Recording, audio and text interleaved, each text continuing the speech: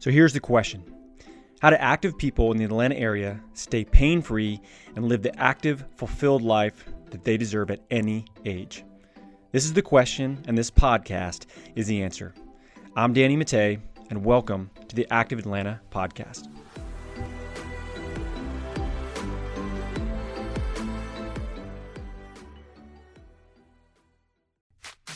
The Active Atlanta podcast is sponsored by Athletes Potential. At Athletes Potential, we help active adults stay that way, pain-free and active, doing the sports and activities that they love for life. We do this by working on 4 different areas. That's movement, nutrition, stress management, and sleep.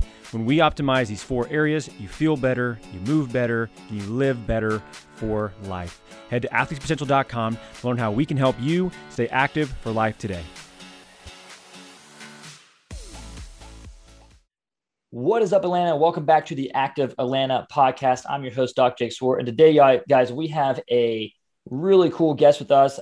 This is Coach Andrew Simmons. He runs an online, virtual, and in person, even to some various degrees, coaching platform called Lifelong Endurance. He does some really awesome things that you're just not going to find from your traditional coach. His level of investment is bar none, some of the highest that I've ever seen. He's an extremely intelligent coach. He works from anyone from elite athletes to the people who are trying to hit their first 5K. He's got a really unique style of coaching. I'm excited to have him on here and for you all to learn a little bit more about what he does. So without further ado, Coach Andrew, what's up, my man? What's going on, dude? Good to be on here. I'm glad we got to get together. We had a little fun podcast swap. So I'll put it out there for anybody that wants to hear this guy in all of his color. We'll have that episode out here by the end of October. I think we had a pretty fun conversation. We'll tease the people a little bit. Yeah, dude. It's easy when you get to communicate with people on similar wavelengths. People who it's tough, man. It's tough to find coaches who are not only experts at their craft, but truly care about the people that they work with. And when you do, you can see it, you can feel it.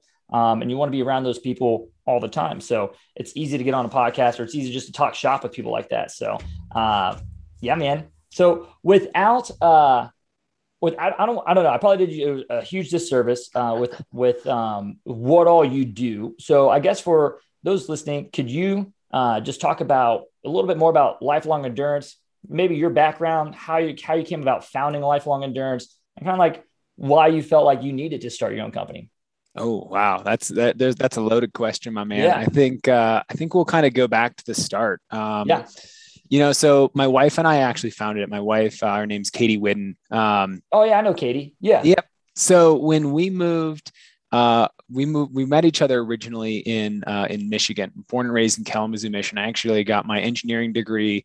So background is I'm an engineer. Wow. Yep. And moved out to Colorado actually to take a corporate job. And my wife, not my wife at the time, but my girlfriend at the time, moved out with me. And, after a year of being here, we thought that, being endurance athletes, we're probably one in a million, both of athletes and coaches that are out here. We both had kind of barely gotten our feet wet, kind of just coaching some friends and doing some light stuff on the side, but never had really taken it seriously. And that was 2013, 2014. We kind of started the business, formally founded an LLC, and just both her and I, just again, kind of building a really small client list, some friends in Michigan, starting to meet some people in Colorado. And when we founded the business, and actually both of us eventually, by the time 2017 rolled around, were in the business full time. Mm-hmm. And for us to make that leap and make that jump, the gap that we saw, and the reason we started the business was we had both had coaches at every level. My wife played D1 basketball at Elon University. I'd had multiple wrestling coaches, Brazilian jiu-jitsu coaches, like a lot of different exposure to a lot of different sports and things. And what we had found is that we wanted to build a business that was all of the things that we loved. We loved being coached in a really holistic manner that was kind of listening to the needs of people and making kind of their sport fit in their world. And then taking all the things that we didn't like. I didn't like being yelled at in high school and, demeaned and, made to feel really small, and just barked at. And I couldn't question my coaches. I couldn't ask why something was being done. And so we built a business around the idea that, and I'll put this on my gravestone, that coaching is a dialogue and not a dictatorship. That's how I view it. That you should be able to come out and ask me a question. Hey, why are we doing 4 by a mile, a week and a half out from race day? Okay, let's talk about that. So in building the business, we slowly started to find other people that were about what we are about, that like to coach in a holistic manner, and that really kind of see the world in that way. And so to kind of close this out, my education kind of grew in both understanding from the USA Track and Field kind of formal education side. I have a focus in endurance. So I focus most of my intentions with athletes from about 5K on up to 200 plus mile races. I've coached most of the major 100 mile, 200 mile races, but also Boston Marathon, New York Marathon, all of the Abbott World Majors, and also do a good bit of youth coaching on the side there as well. So long story short, there's a lot there. Man. Yeah. And such a cool story too. You go from Brazilian jiu-jitsu and wrestling to becoming an engineer to starting a running company, it sounds like there's on the surface level, it'd be that seems random. But when you dig into it a little bit more, you start thinking about it, I was like, nah, not really. BJJ and wrestling, you got to be mentally tough for those, just like you do for running. So there's a love for pushing your body and a performance, and kind of the enjoyment of the suffering through the process there. And then when you become an engineer, running is very technical, right? And you got to have a little bit of a technical mindset when you start working with these higher level athletes. So, man, what a unique background and combination of skill sets to be able to go off and apply those to a sport like running.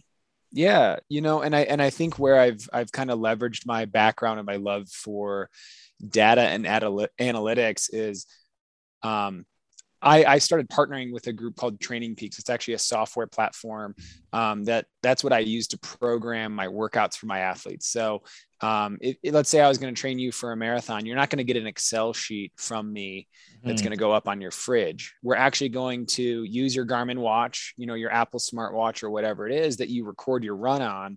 Yeah. And I'm actually going to be able to pull metrics from that. I'm going to be able to look at what's your cadence, what's your heart rate, how fast are you going? And that is actually how we make decisions. So instead of just quantifying, kind of through this there's a really big gray area that if you just said this was a good run versus this was a bad run. Yeah. When we don't have data to look at that, why did you have a bad run? This could be, you were really stressed out at work. Maybe, you had a fight with your significant other. It could have felt hard because you had a lot of caffeine that day and your heart rate was already really high. Yeah. Maybe it's really hot out and it's hard because it's miserable and it's the middle of a Georgia summer. Yeah. But then if we have information and if we have data, now we're starting to say, oh, okay, your heart rate was high from the start. And now it allows me as a coach to ask you better questions and actually kind of help dictate, do we need to adjust the time of day that we run? Is it bad for you to run hard workouts on Tuesdays because that's the day you usually do your reporting meeting that's highly stressful for you, whatever it may be. So this is where we talk about moving from a world of optimizing and just having a really small understanding to trying to kind of open this up and really allow data to not maybe always dictate, because people can really get I got to run this pace. Yeah. And really optimizing and making sure that we're sticking to some principles of training. Yeah, man. The basics. Yeah, dude, that's super cool actually. I work with a lot of runners on the injury side. I don't work with them on the performance side. I definitely know where my lane is and how I can, who I can shoot them off to improve their coaching and technique skill sets. Simple stuff, right? I know the little things like journal methods with pose running can help out with that for sure. Sure. But when it gets a little bit more technical, we'll definitely have to punt them off to a running coach like yourself. I think that's super cool how you go more than just here's your Excel sheet. I think being able to hit a bunch of objective data and get that in live time, but then also what I want to talk to you a little bit about, because we talked about this on our previous podcast. I thought it was super cool that you do this because it's something that a lot of people conceptually want to try to do, but in practice is actually really hard to do. When you take this objective data, so, you're getting all this data from their watch, and like you're seeing how their runs are performing, and you're getting these trends, and then you go from there, but then apply that to what their life is like from a subjective standpoint, right? Like, what does their family life look like? What does their personal life look like? What's their job stress look like? All these different pieces of the puzzle to kind of really intertwine with the objective data that you're seeing to give yourself a holistic approach to how you coach an athlete, especially in a digital format. It feels like it's a lot more than like what you're saying than just getting an Excel sheet and go up and do these runs. Yeah. And I think that's part of what goes into creating a sustainable, paradigm for athletes, right? I think one of the things that when we just say, you get a plan off the internet, right? You can go and run your first half marathon with any plan that you pull off the internet. When we want to move into a world of, performance, we have to start understanding that subjective data, like you said. And we also have to be able to, understand if we are improving, right? It's not always just a pace per mile improvement there. Mm-hmm. Because, once you start, the higher level you go, what I want people to really understand is that we're doing 12 or 16 weeks of work so that you can have a performance on a single day, right? Let's say you sign up for the Boston Marathon, right? Yeah. We're putting in, how many weeks would that be, right? We're putting in 120 days or more of training so that it can line up to one really good day.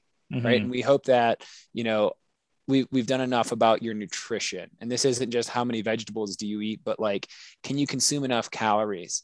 Have we done specific preparation if it's a hilly course? Yeah. Do we know that you're able to manage that? So it's not just a pace per mile thing. It becomes a lot bigger. Mm-hmm. But what a lot of people lose is that when you pull that fridge off the plan off the internet and put it on the fridge, what happens when you get sick on the day you were supposed to do a workout, or life got in the way, or that work meeting ran late and now it's 9 o'clock at night and you didn't get your workout in the morning? Yeah. Right. What do you do? Who do you go to? That's where my job, becomes valuable and important, is that's a text message. That's where the communication side really opens up. And it's about having someone on your side to be able to say, man, I'm really anxious about this workout, or I'm, how did I do? Mm-hmm. And sometimes people just want to go out and run, and there's an absolutely space for that. But if people want to level up their performance and they want to dig in, and maybe they don't understand all that information, my job is also to be a translator. Yeah, 100%, man. Like, I think what coaches don't understand is the power in their skill set is clarity. Man, information's out there. You can Google just about anything you want, and you could get your freaking doctoral degree in engineering, essentially, if you wanted to online. Okay. Like, the information is there. What becomes so much more valuable at this point is clarity of information and clarity of direction, and what the important steps are to do. It's the clarity of direction that people are really missing when they just try to guide themselves through an internet process, or try to sift through the data and the information that's out there. It's the same thing with me, man. Like, there's all kinds of healthcare processes that I have to go and consult with, or it doesn't even have to be healthcare. It can be a lot of things. We're looking at potentially adding on to the back of our house, and I could easily look up how to do that on Google, like figure out like, okay, here's how you build a deck on the back end, but I'm going to consult with the person who's been there, done that 1,000 times, and just expedite the process for me. So I think that's a really undervalued part of coaching that people don't fully understand. And I think what's really cool about it too, we were talking a little bit before we started recording here. I mean, we were talking about our weekends, and I mean, here you're a virtual coach for sure. But you said how you just went out, and where are you based out? You're based out of Colorado still, correct? Yeah. Based in Denver, Colorado. Yep. Yeah. And you're talking about how you went out to Arizona to go watch some of your athletes run, man, because you hadn't had a chance to see them run in person. Like, that's passion of coaching and passion of people that is super rare. So do you do that quite a bit? Like, or is that a pretty like unique situation for you? More and more, I'm finding that athletes are finding a large amount of value about my attendance, both pre and post event.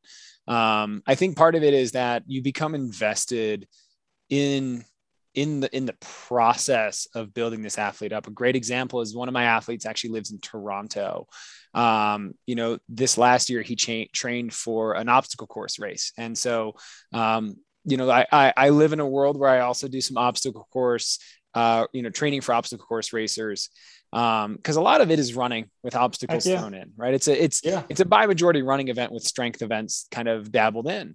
Yeah. And, actually this last year we missed the cutoff for Killington, which is it's absolutely brutal race. It's a 50K, and it has about 14,000 feet of climbing. So it's 31 miles, 14,000 feet of climbing. And I want to say 63 or 61 obstacles. There's swimming, it's a nightmare. Yeah. We missed the cutoff at 18 miles by 7 minutes. Mm-hmm. And there's so many little things that go into that, right? Like, he had to literally do a physical, clothing change. He ripped his shorts, early on in the race. So like we lost a couple minutes there, literally having to change our shorts to be a decent human being. Yeah. He cramped up coming out of, or getting into the water because it was so cold. So a rapid change in environment, just those muscles locked up, and, had to kind of sit there and kind of doggy paddle, right? Not an efficient way to get through things. We lost a little bit more time there. And so if we would have just made it on the other side of that, I know that he would have finished the race. But when we sat down, and I mean, it was a very passionate phone call because he's frustrated because it's the second time he's DNF'd this race. Yeah. And I felt a huge amount of, I wouldn't call it pressure, but like investment. I have another level of investment in this athlete to want to go back to this race and not just like complete it, but to like crush the living lights out of this race. And so like we've talked, like I've got my calendar booked, like I will be in Killington, Vermont for that race in September of 2022 to crew him to be there. But also like I start to think about that and like emotionally, like I get like goosebumps thinking about him crossing that finish line, because I also know that it's a year of investment. It's a year of leveling up my game and my thought about how I can help him achieve this goal. Mm-hmm. But also like, I think about this on the youth side. Like I work a lot. I have a youth program called Peak Performance Running here in Golden as well. And like, it's on a smaller level. Like I get 4 years to help these kids that may have a dream to want to go run in college. Mm-hmm. And so like going and supporting my athletes this last weekend in Arizona, coolest thing I could ever think of is, Bernard Lagat, 5-time Olympian, comes up and talks to one of my kids. He's the coach at University of Arizona. And I'm just like, I watch one of my athletes look up at Bernard Lagat and I'm like, I know what you're thinking right now. He's like, this is Bernard Lagat. And I'm like, that's pretty awesome. That's a pretty cool experience to be able to be recruited and talk with that. And so like on so many different levels, being in there and sharing in the moment as a coach, there's nothing better. Oh, for sure. And like, and to have your coach there, like how awesome is it to like, because I'm sure there's people that like, I don't know, but answer me this. Are there athletes that like you haven't met before? I'm sure you see them like virtually, but like, and then you see them on race and it's like, holy shit, that's who you are, Oh man. Chicago Marathon 2019. I was there and I met, I had 5 athletes that I had not met before that I met on race day. I raced that race. It was my 39th marathon. So I gotta get my 40th. COVID messed that all up, but, I went out there and I had an athlete from San Francisco. I had an athlete from Washington, D.C., and I had an athlete from Dubai that flew in to come race. And like, we all met up. We did like a shakeout run together. And also another athlete from Italy. So like I had 4 athletes, 2 international, all coming together. And so it was like, they all got to meet each other. And it's like, oh, we're all part of this like kind of group, this brotherhood. And we all kind of built each other up that day before that race. And like, it was really cool because they all connected on Facebook after, and like, they still kind of all cheer each other on. And so it's been a really cool thing to kind of create start to create a community around that. And it's hard to start a virtual community. It's a difficult thing to do. Yeah. But it can also be a beautiful thing that when it does move from the virtual space to the in real life space, you're like, oh man, this is so awesome. You're way cooler than I thought you were on the internet. Well, yeah, it's hard, dude. There's so many like different like cues that we miss when we're just talking on a screen. Like I just see like half your torso. You just see like my head essentially. Like It's really hard to get to that deeper level of connection if you haven't had the opportunity to meet in person. But you said something that's really accurate. I think like it's very tough to develop trust in an online format. Our models are very different right now where at Athletes Potential, we're very much so like in person, we're brick and mortar. We have some digital aspects, but it's not a main portion of our business by any means. So how have you gone about like developing that trust? What was that? I mean, obviously like results matter at some point, right? But it's not just based off solely results. Like what were some of the tactics that you used? I think building trust is the hardest thing to do in a virtual relationship, because it really comes down to, like I said earlier on, is that, I have to be invested, not just in the actual physical performance that's going to happen in 12 weeks. Mm-hmm. It's about how are you performing in life? I had an athlete that moved from Washington State, down to California. And, he's got 2 new kids, and, he's got a pretty high level job in a hospital. And I said to him, I'm like, dude, I'm going to give you 3 weeks of 30 miles a week. There's a guy that normally runs like 80. Mm-hmm. Right. And he's like, dude, I'll be fine. 3 weeks turns into 6 weeks at, roughly 35 to 40 miles a week, because I knew that he was moving, which is a major life stress. He's got 2 new kids, major life stress. For sure. New job, major life stress. Okay. You got 3 of the biggest life stresses short of having someone die. Happening pretty much all at once in a really small time frame. Yeah. We built trust because my whole job is to think ahead of what's the problem that we're going to have in 6 weeks, 8 weeks. Mm-hmm. Right. So I look at Athletes Potential, and a lot of what you guys do is that usually get somebody at that 6 to 8 week mark when they've had a problem for the last 4 to 6 weeks. Yeah. Your job is to not just stitch them together, but actually solve the root problem. And so my job as a coach, right, like you said, is clarity. I think of it back to like when, we played like Warcraft as kids or whatever, right? Like as you moved on the map, like the fog of the map, like moved back. And I think of like, that's part of my job as a coach, is like, it's kind of like windshield wipers, right? Like you're always looking into the sun as an athlete. You can't really always see what's ahead of you. Yeah. And my job is just to occasionally hit the spritz, get those windshield wipers going, and go from like standard definition to high HD, answer questions, and increase the clarity 100%. So that's where trust is built, is that if I'm doing my job right, I'm moving out roadblocks, and that's how we build trust, because the athlete they watch themselves improve. Now that's not implicit, right? You can't just hire me and expect improvement. Yeah. Right. It's a give and take, right?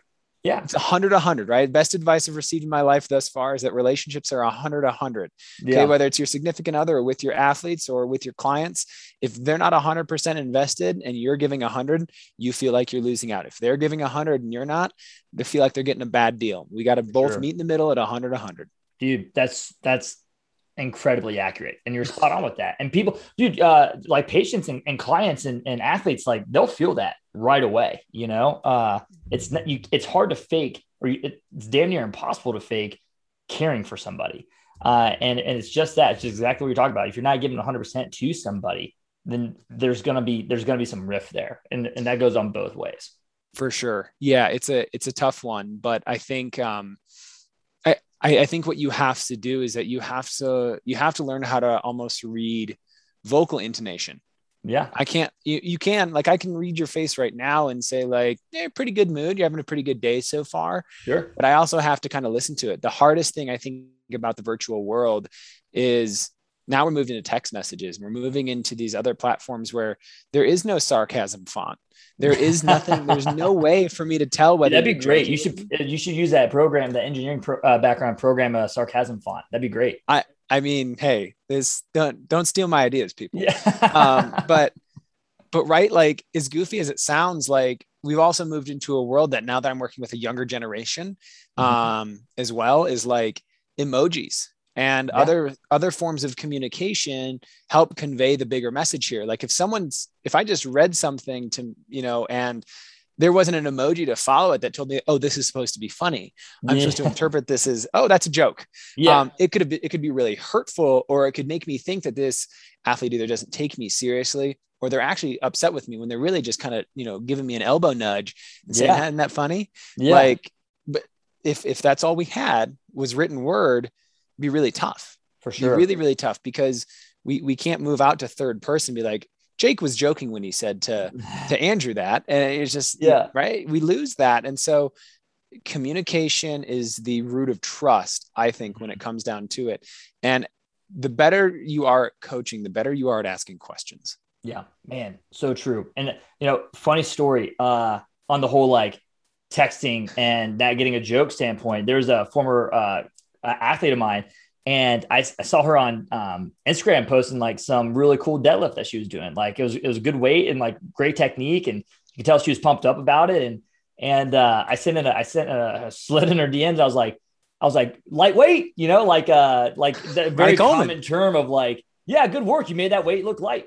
And she messaged me back. She's like, hey, that was kind of hurtful. Like, if we all have to start somewhere, right? I was like, it's like, oh no, you totally misunderstood that. Like, lightweight is just a term used in the gym of like, making a weight look easy. You made it look light. Yeah. And she's like, oh, so thank God she said something to me though, like, cause if she didn't, now she's going to go off in her world thinking I'm a dick, Yeah. And you don't want that. Right. And like, sometimes it's a single interaction, right? Yeah.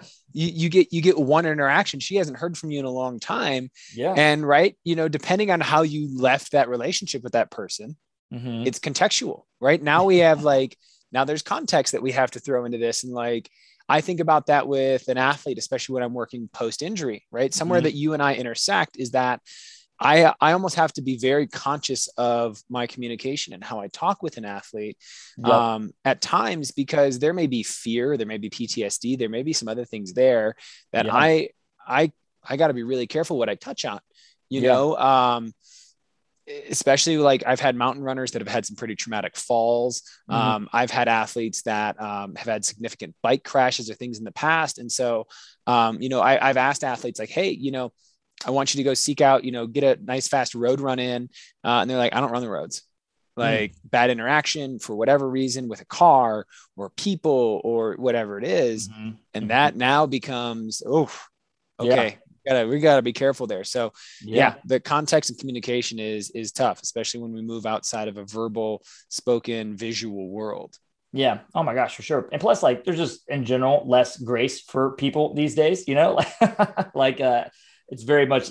I'll digress on that comment, but it is tough, man. Like you got to be really careful, especially in a virtual world. Like it's tough to clarify intent sometimes, right?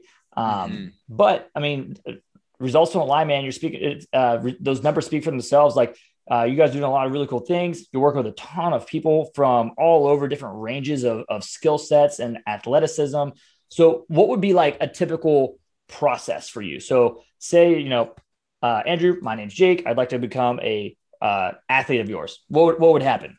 Yeah. I think first of all, I got to clarify with you, where do you want to work? Right. What do you want to do? Right. Are you pursuing an Ironman triathlon? Do you want to get more physically fit? You want to do that through lifting weights? Do you want to train for a marathon? Let's say you want to train for the Boston Marathon and you want to work with me. Last marathon you ran was 4 hours. We got to run 3:05 for your age group. Right. How do we get there? And I think the first thing is right. The first thing we have to do before we talk about what shoes to wear, what food to eat, what clothes to buy is, do you understand the process? Right? Because it's an iterative process. If you think we're going to go from 4 hours to 3:05 in one training cycle, expectations. So my first job is to set expectations with you about where are we? Where are we going? How do we get there? This may take you running 3 or 4 or 5 marathons before we get to Boston and qualify. And then we still have to go to Boston and do another training cycle to get there. Yeah. Okay. And so we may see a rapid amount of, growth, and you may get to 3:15 and then you run 3:12 and then you run 3:07 and then you finally go 3:02. Yeah. Right. And I'll save people the craziness of qualifying for Boston, because if you run 3:04:59, you're probably not going to get in. Usually you have to run 3 or 4 or 5 minutes ahead of the standard. Yeah. I digress. So that's the first thing, is that you have to understand that this may be a years long process to achieve something like this. Yeah. If you just want to run a marathon, great, super easy. At least, right? Here's what it looks like. It's, it's going to be 3 to 4 months of training. We're going to build you up to the place where you can comfortably, run at least, 16 to 20 miles, right? And in a weekend, and recover and be able to run again on Monday. Yeah. And right, building a body that's resilient to it. And so a lot of those things, look like, by majority in a training schedule, I want 2 workouts in a week for somebody, especially if they're building up to a marathon. We got to be able to get to 40 miles a week. That's kind of the average benchmark for someone, at their peak level of training. So that's a 20-mile long run. We've got 20 other miles that need to fit into the 5 days that precede that. Yeah. Now, this is again where someone like you at Athletes Potential, like, I want my athletes to also realize that it's me, but it's a team. We have to take a team level approach to this. So, I'm going to enlist someone like you. If I'm working with someone that's getting ready to go race, the Atlanta Marathon, Houston or whatever, New York, Boston, like, I want them, they need to be able to have somebody that's going to help them correct any mechanical inefficiencies, especially, right? If I'm coaching you from Denver and we're doing this whole thing virtually, I want to know who you're working with, right? Yeah. And who's helping you, right? Like, I've worked with people like Craig Liebenson out in LA. I've worked with, local people here in Denver to do virtual consults, working with people like yourself to kind of talk through issues, right? We talked right before this about some athletes that got an issue with anterior pelvic tilt. Yeah. What are some things we can do there? How do we optimize? But again, it's having a team, it's knowing where you're going and why you're doing it. So without going into the whole theory of training, that's kind of the basics, right? And we're going to sit down in that time process, kind of depending on the level you want to work with. What I charge for is my time. At the end of the day, what I have is my ability to communicate and take time to sit down and have an in-depth conversation one-on-one with you. Again, no text comments, right? I'll have that. That's available to ask me quick questions. But if we want to actually get to the root of issues, sit down with my athletes, at least on a bi-weekly basis, to talk through their training. Where are we going to go these next 2 weeks before we meet up again? What are our goals? What are our objectives? What are we striving for? On another level, I sit down with my athletes on a weekly basis. It's the highest level of coaching that I do. You sit down and have a physical weekly conversation about, how is your training going? What do we need to tackle? And usually this is when we're closest to an event. Or this is someone that has a really high level of investment in their recreational sport. I'm here to help you do your hobby the best you can do. Yeah, for sure. Hell yeah, man. Dude, that sounds incredible. So initial consult, get clarity on goals, where you're at, what you're trying to do, how can we get there? Program development is all built out. Throughout your program development, you have continuous contact with you in various formats, whether that's a quick question through a text or biweekly or weekly conversations. And then you go out and you crush your race. Yeah, dude, I'm gonna have to call you Cliff, man. You gave me the Cliff notes of exactly what my job is. There it is. Yeah. Yeah, dude, it's awesome. So then how would somebody, if somebody's listening to this and they would like to reach out to you, learn more about you, or learn more about how to become an athlete of yours, what would be the best route for them to do that? I think it really depends on what you enjoyed from this conversation. If you're like, okay, I want to hire this guy for coaching, lifelongendurance.com is where you can find about myself as well as our other staff coaches. So if you were like, ooh, triathlon, I'm interested in doing my first try, we've got coaches that cover that. We do both a virtual as well as local strength and conditioning. But if you're looking for running specifically, go to me. You can search me under coaches on our website. If you like the content that, both Jake and I here had a good time talking about, I put out a lot of content around communication as well as just, how to kind of level up as an athlete and as a coach. And I do that on my Instagram quite a bit. That's kind of what I have found my Instagram to be good for. And that is coach_Simmons_runs. And I'm glad this is not a video because I actually had to go look at my Instagram name.